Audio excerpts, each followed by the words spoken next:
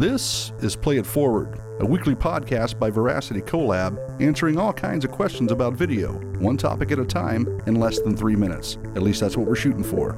Here we go.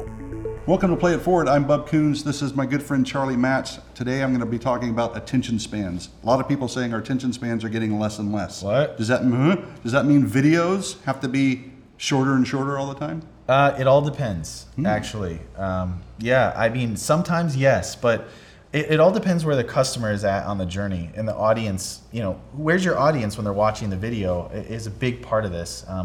So we have something called Aware to Declare here. It's a customer journey timeline from them becoming aware to them becoming an evangelist. And you know, you're in a different place as a customer when you're seeing content and viewing videos in those various stages across that journey. So let's say you're seeing an ad. Yeah, the attention span might be shorter, like a pre-roll on YouTube or an ad on television. But if you're in the consideration phase and you're doing research, you might watch a 5-minute video to see all of the different intricacies that are valuable to you as the end user. So in even more so, you might watch a 20-minute video if you're an evangelist and you want to really get into the details of what it is that makes this this product tick or this service work. So it all depends where you're at in that journey. But I think that's the power of knowing your customer.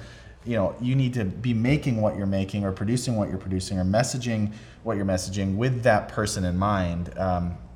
The best people in the world do that. The best marketers and the best brands. Yeah, I think like you were saying earlier, there's at the beginning when a lot of people are trying to make choices, they don't want to go through a bunch of stuff. When they're just trying to get familiar, they have a problem. They just want to know who's out there. Yeah. So your awareness stuff is just grabbing them. When they're on this side, they're declaring that stuff. Some people are making like 20-minute short films about the product or the service or the cause and they get behind it and they share that stuff. So like you said, I mean, that was well said.